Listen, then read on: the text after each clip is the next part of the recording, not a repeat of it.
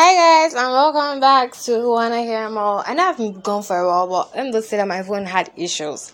So if you're like, oh my god, where's Nisi? I'll be where's Nikki guys? I'm here now. And so guys, I want to talk about Big Brother Titans. But before we talk about that, let's talk about Anchor. What is Anchor?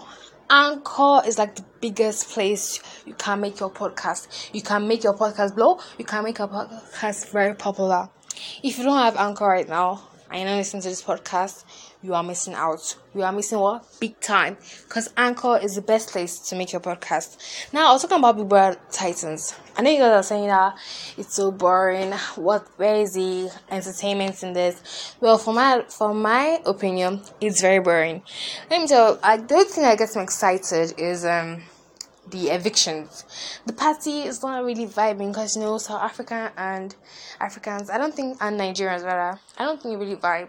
Like, I miss Big Brother Big Brother Naija, not the Kuala, and say like, bro, who still does that? Anyways, it's like, I want you guys' opinion on what you think about Big Brother Titans. See you guys in the next podcast. Peace out.